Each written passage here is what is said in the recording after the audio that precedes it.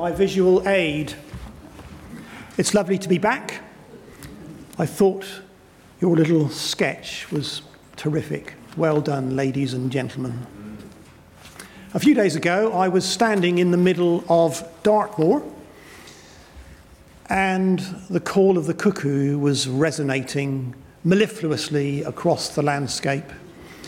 And we were walking through a carpet of bluebells. Can you imagine it in the middle of a moor? It was just wonderful. The granite outcrops were smiling at us. They weather, of course, and the kaolin clay, which is the glue that holds the minerals together, gets washed down to the coast, hence the China clay works in certain parts of Cornwall and Devon. All part of God's beautiful handiwork. As we walked, the willow warblers were sounding incessantly and loudly. That's one of the bird's nests that the cuckoo lays its egg in, you know, I expect. And it is able, at will, to match the colour of its egg to those already in the host nest. And if it spots a willow tit instead and chooses that nest, it is able to modify the colouring of the shell and the speckles on the outside to match that. Even David Attenborough cannot explain that. Our Father God organised it elegantly, and the cuckoo has enough sense to fly off to Africa during our winter where it's nice and warm and there are plenty of insects to eat. And it doesn't even bother to make its own nest. The earth is the Lord's and everything in it. The world and all its people belong to him. All the animals of the forest are mine, God tells us. I own the cattle on 1,000 hills. I know every bird on the mountains, and all the animals of the field are mine. If I were hungry, I would not tell you, for all the world is mine and everything in it. The heavens are yours and the earth is yours. Everything in the world is yours. You created it. So we can confidently assert, unlike those who narrate our natural history programs, that actually God planned it, God designed it, God created it, and God sustains it. It belongs to him. And this, of course, provides the background to our attitude to the world we live in. Now, I'm not going to call it nature, certainly not Mother Nature, because that has overtones of pantheism, the notion that there are somehow supernatural forces behind the mountains and the trees and some of the animals, etc. Primitive peoples believe that sort of stuff. That's not biblical. I'm not even going to call it the environment, because that has connotations of something that we can control and manipulate at will. We talk about the built environment. Let's call it by its correct title, creation. God's creation.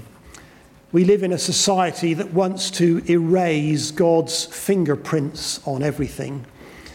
We need to provide a counter narrative and assert God's creation.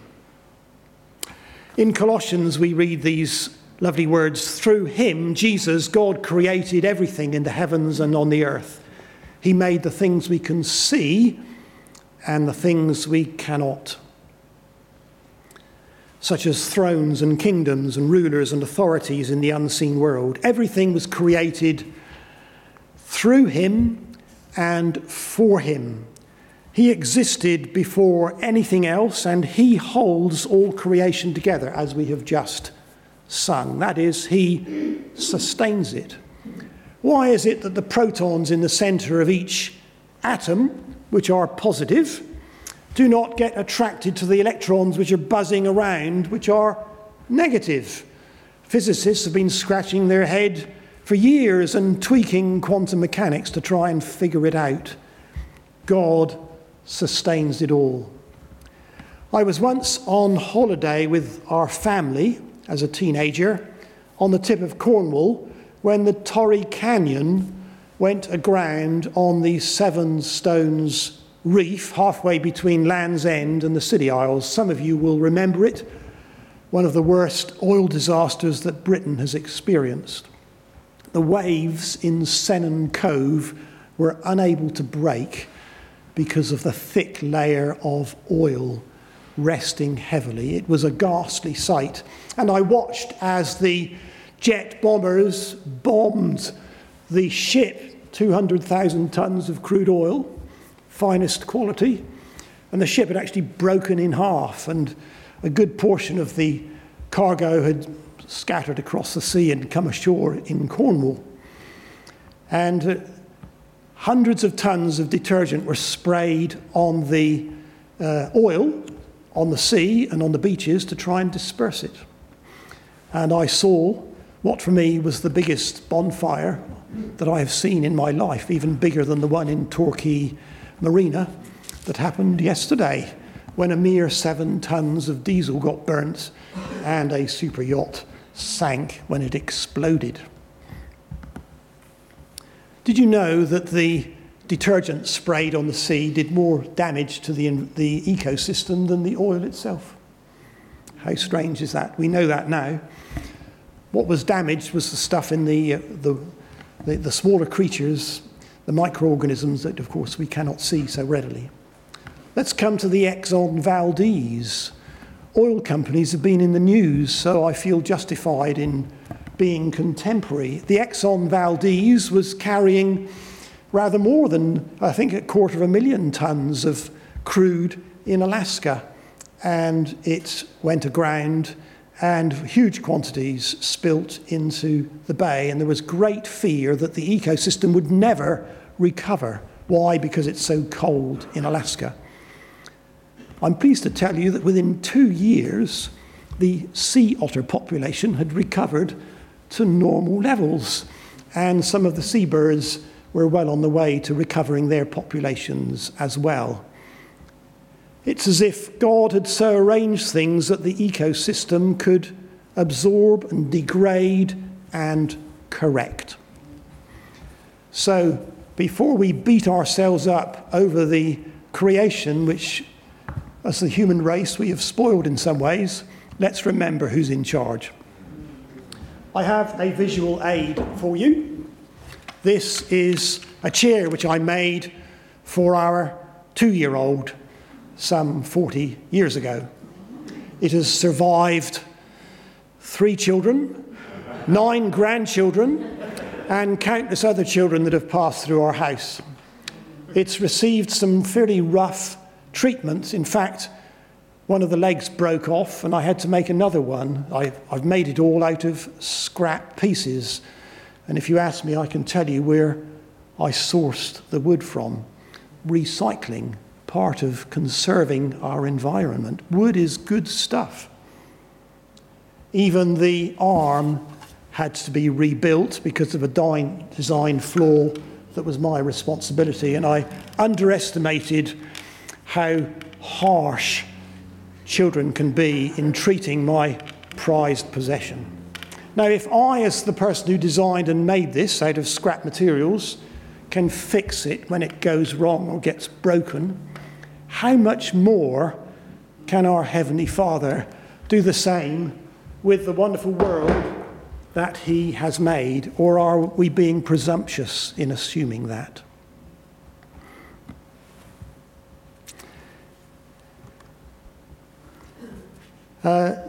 Let's talk about the oil companies a little more. It is generally assumed that oil companies are evil and the black liquid they get out of the ground is evil and we should have nothing to do with it. And we should all be driving electric cars. I have a question for you. How many miles of tarmac road are there in the British Isles? Tens of thousands, I suspect. Even Devon has got a good number of those. And how often do those tarmac roads have to be resurfaced? Once every 20 years, perhaps more if it's the M25. And where does the tar come from for the resurfacing so that the electric cars that you and I are going to drive in the future, where does that tar come from? My friends, Noah, when he was building his ark, was the first person to use crude oil.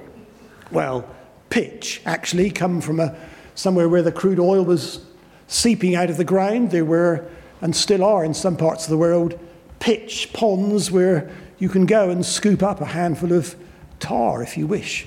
And the ark, as you know, was lined inside and out to make it waterproof.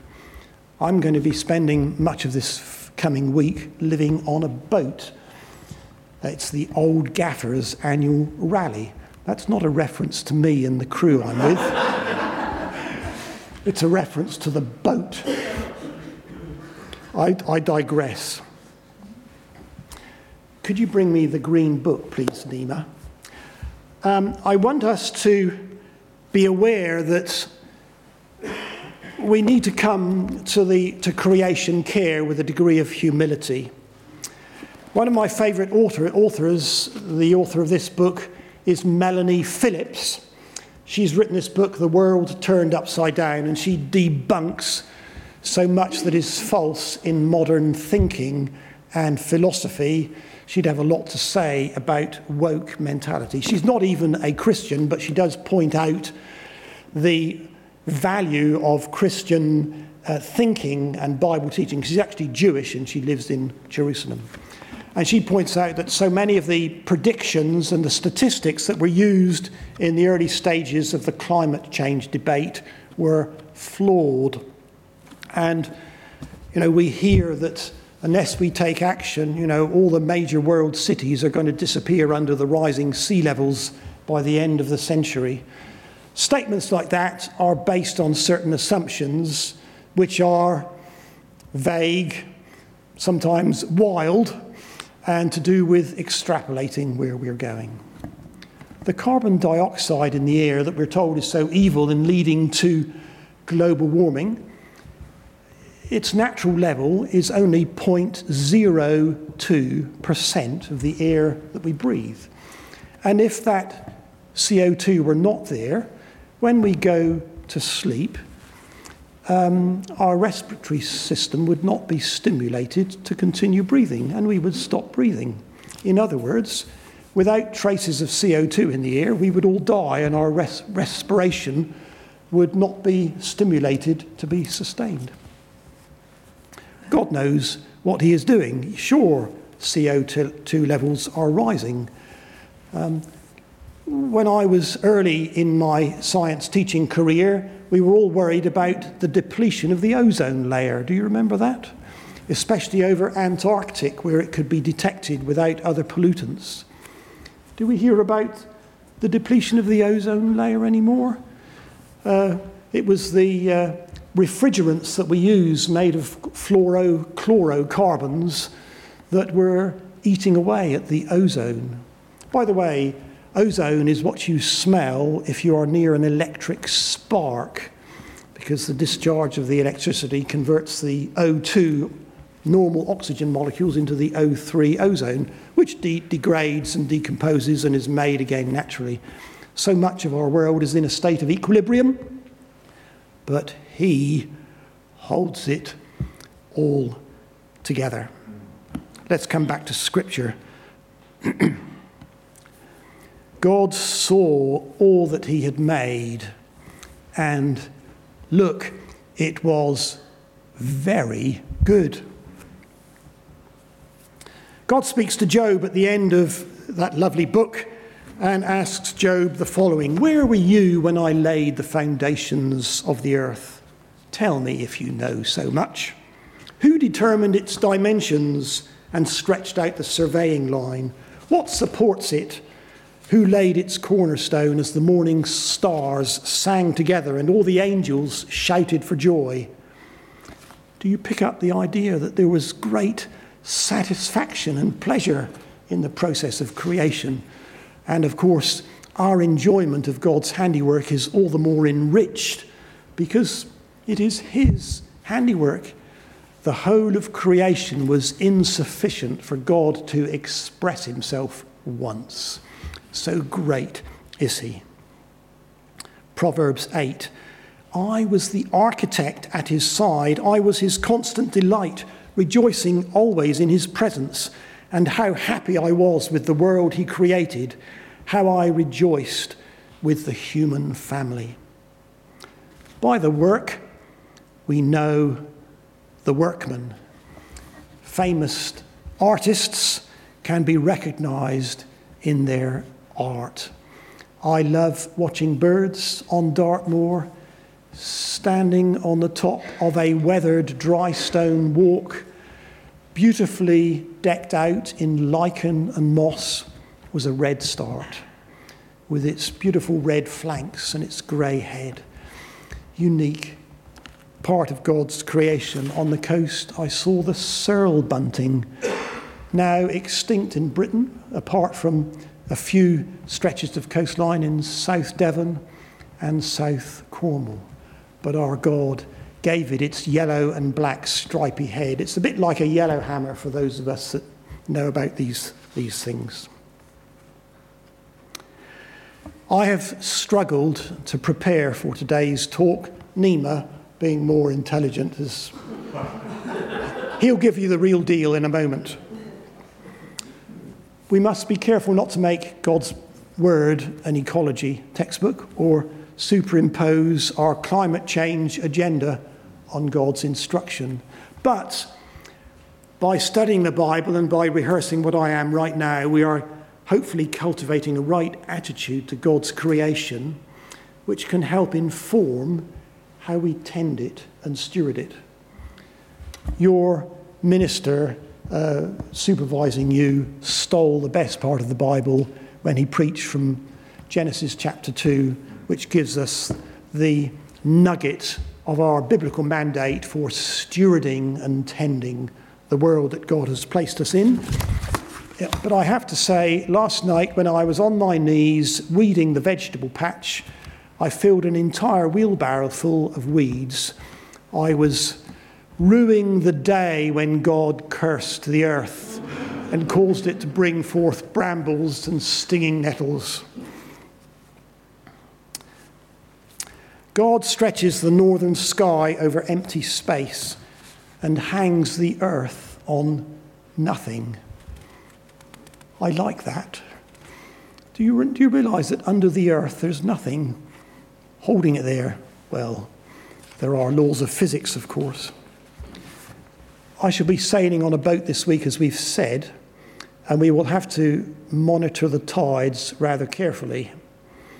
In fact, going through the Solent on Wednesday, it'll be the tide which will be moving us because there's not much wind to do it. Did you know that we can say with considerable precision the time of high tide at Portsmouth 100 years from now? How remarkable is that? We live in an ordered world because our God is an ordered God. Did you notice at the beginning of creation there was chaos and the Spirit of God brooded over the face of the deep? And creation was all about God sorting it out, compartmentalizing it, separating water from land and so on. He fashioned it, he formed it, and he filled it, and he did so real beautiful.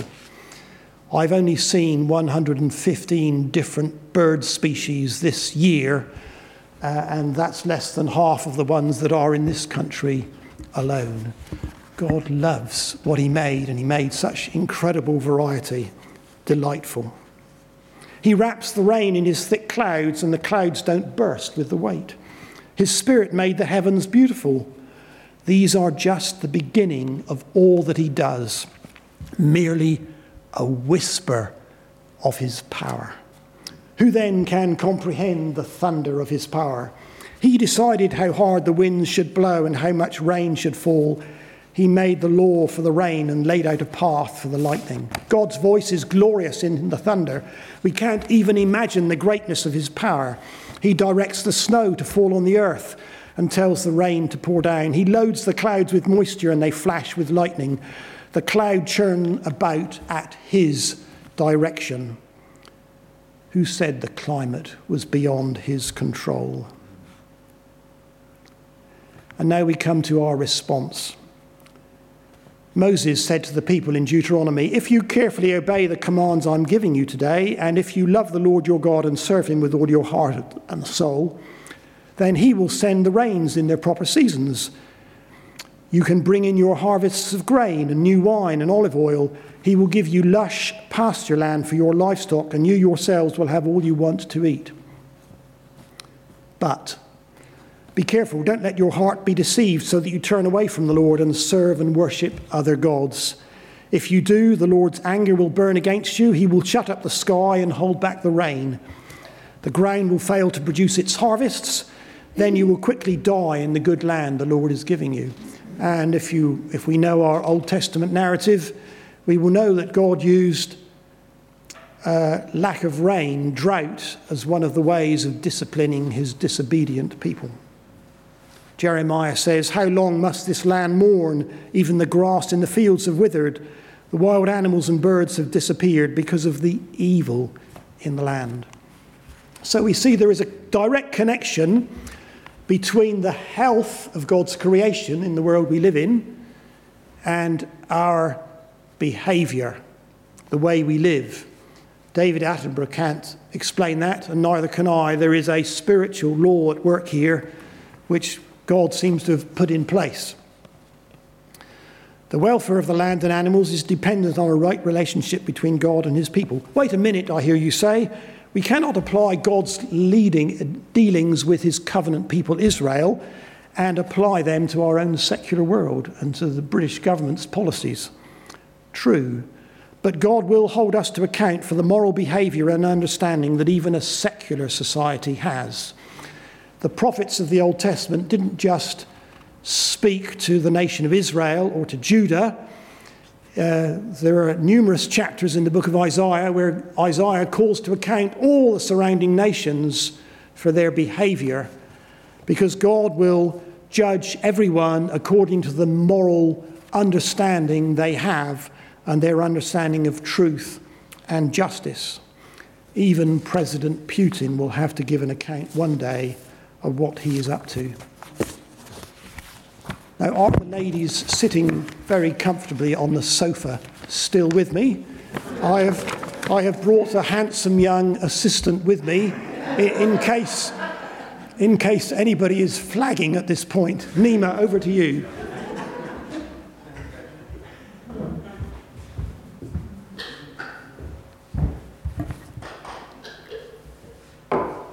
Well, friends, what an honour to be here.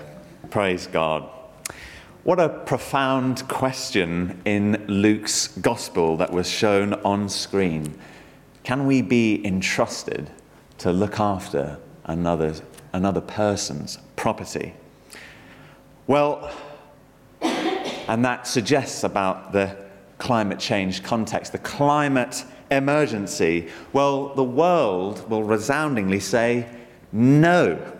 Even in Christian circles, there are vicars gluing themselves to public transport, believing that we're failing in our responsibilities to be good stewards of God's creation.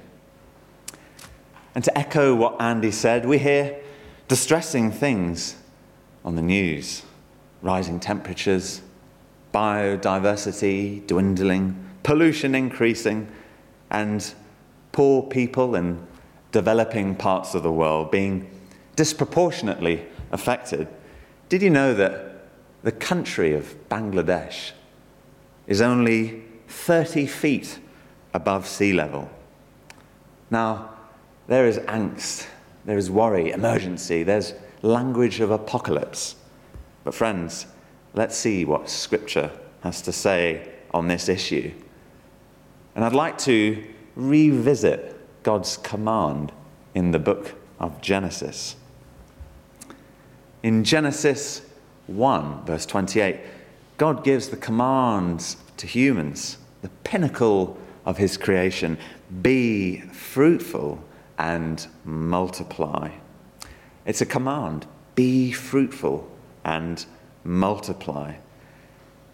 And again, in Genesis 9, after God had flooded the earth, and Noah and his family and all the animals were the remnant of all creation, God again re-established the command, Noah, be fruitful and multiply. God allowed humanity a dominion over the created order. And even in the book of Deuteronomy, we read that there is scriptural authority for the right to dig up the ground and extract copper, precious minerals. That's Deuteronomy 6:8. So it looks like scriptures on the side of the big mining companies and the oil companies. So in light of that command, be fruitful, multiply, subdue the earth. And now that we see that and we're becoming more aware of climate change, climate emergency, has God given us a flawed instruction? Are we doing something wrong? Well, friends, I'd like to suggest that God hasn't given us a flawed instruction. But what can be flawed is our interpretation of that scripture in the book of Genesis. Because posing the question, is there such thing as too much fruitfulness? Yes, there can be. There can be too much fruitfulness. There can be extremes in subduing the earth and having dominion over the created order. Too much fruitfulness can lead to inequality and also the exhaustion of resource. Sometimes there has to be moderation. Have you heard the phrase, too much of a good thing can become a God thing, lowercase g? Well, the Hebrew nation, as they had just been liberated from Egypt, were reminded by Moses not to hoard too much manna from above, from God. And in fact, God's instruction to us is not flawed. In fact, it's perfect. It's majestic. I'd encourage you, if you have time later, to look at Leviticus 25. It's a very powerful piece of scripture, very useful authority for potential farmers or gardeners amongst us here. Because in Leviticus 25, there's a command also to give the land Shabbat, to give the land rest. You see, we can cultivate the land, we can seek out its fruits, vegetables, fruits, but the land needs rest because it is a created thing. And so in a 7-year cycle, for every 6 years that the land is intensely cultivated, bringing out fruits and vegetables, feeding peoples, there is a year of Shabbat. Isn't that remarkable? How we as humans, we have 1 day of rest, and how God has also given an instruction that the land itself is to have a year of Shabbat.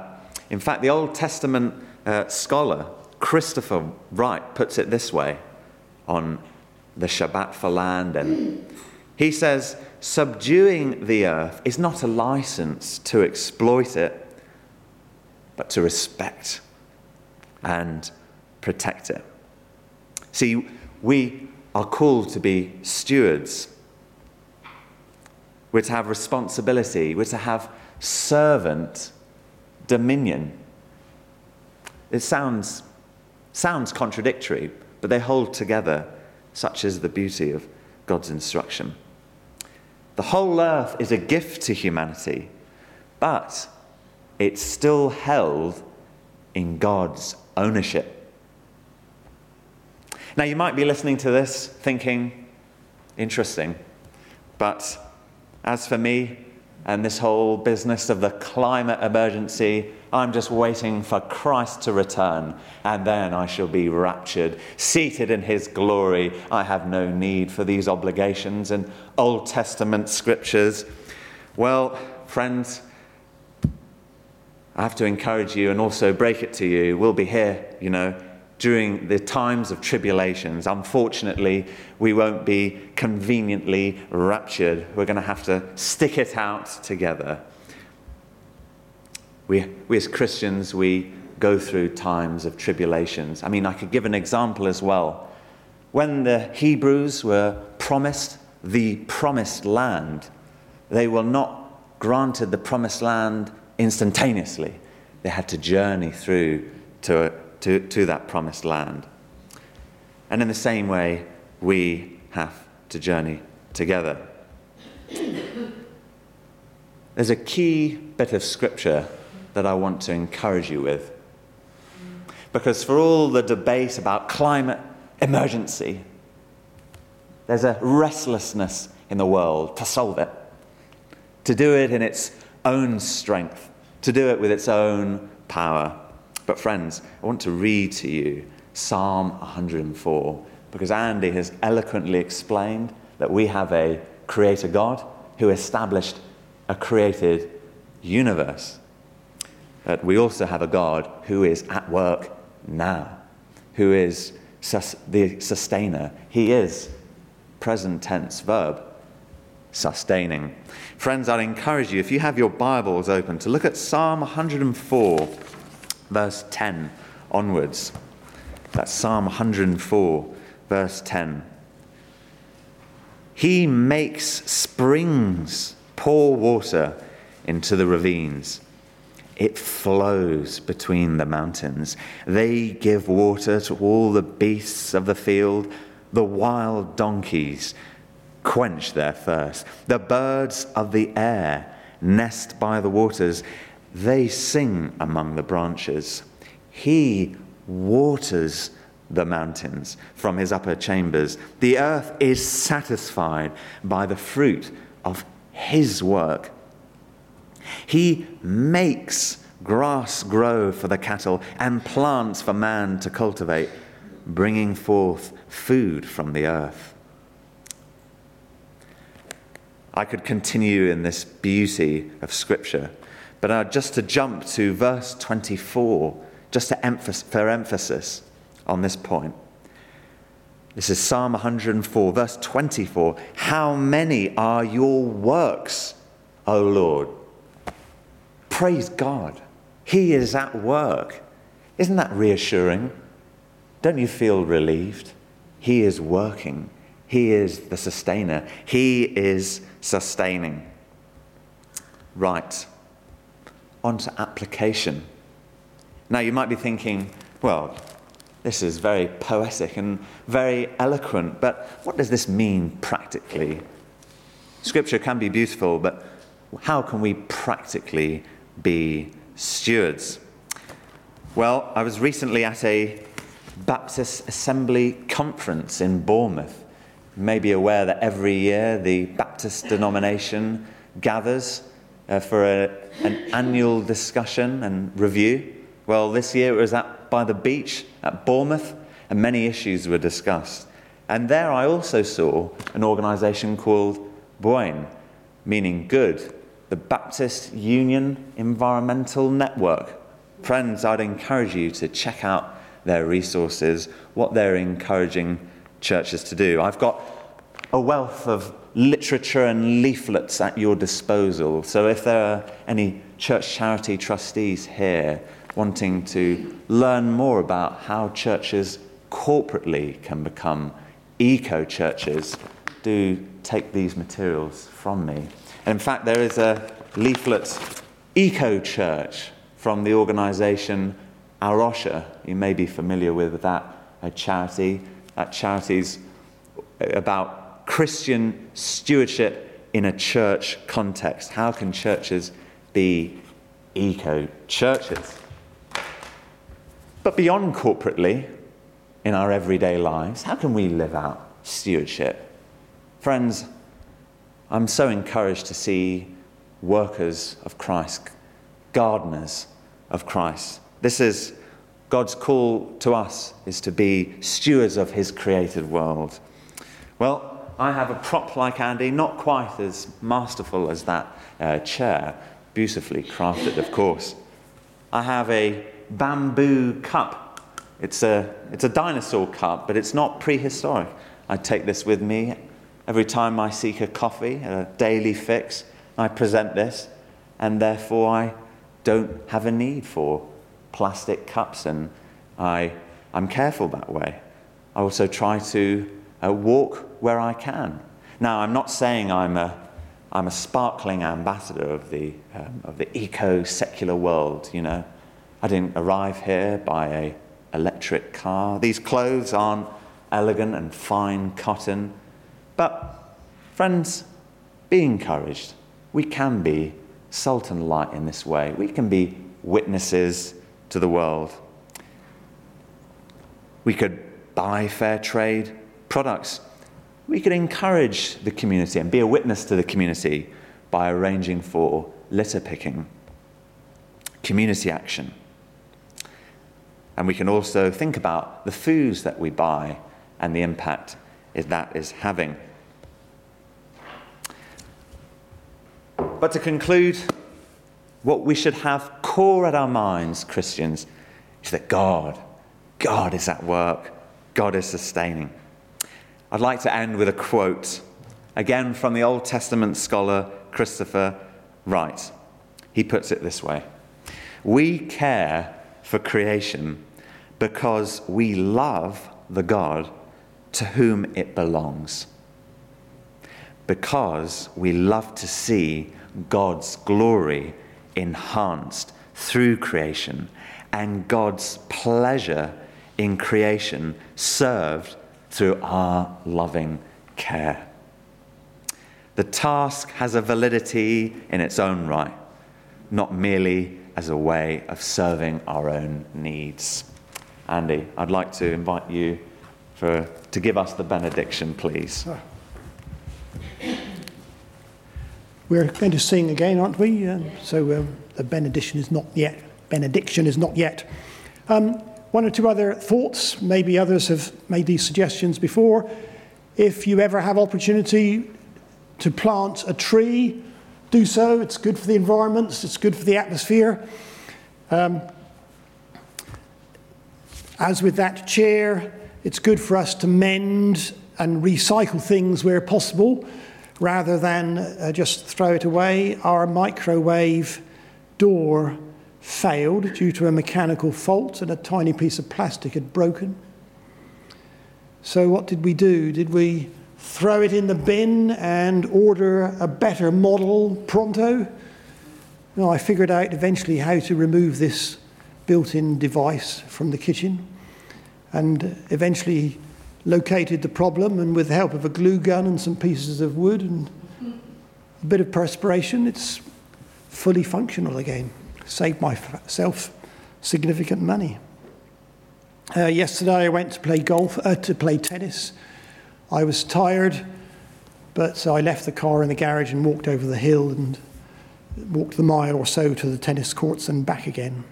One of the first things we did when we bought our house was to dig a big hole in the garden and make ourselves a pond. If you want to improve biodiversity, we are told that is the best thing you can do. You may not be able to dig a big hole. Just find a dustbin lid and insert it into the ground upside down and put a few things in it, and before you know it, you'll have the pond skaters arrive. Apparently, when you fill a new pond, within half an hour, the pond skaters come. Isn't that astonishing? I also, when out walking, like to remove litter from some of my favourite places, as much for my own enjoyment as anybody else's. So let's summarise. Creation is good. Creation is God's handiwork. It's principally for his enjoyment, but he wants us to enjoy it also. And he wants us to look after it because it belongs to him. Thank you.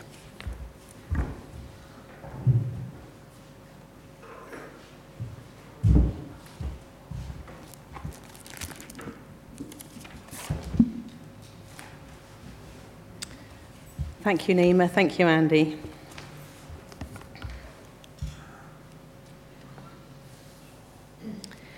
So during our prayer times, we have different ways of doing it. Sometimes we break off into small groups. Sometimes we pray quietly. Sometimes we pray out loud. And we're going to use a song that we know quite well, Beauty for Brokenness. We're going to use that as our prayer today. So I know that you're super mindful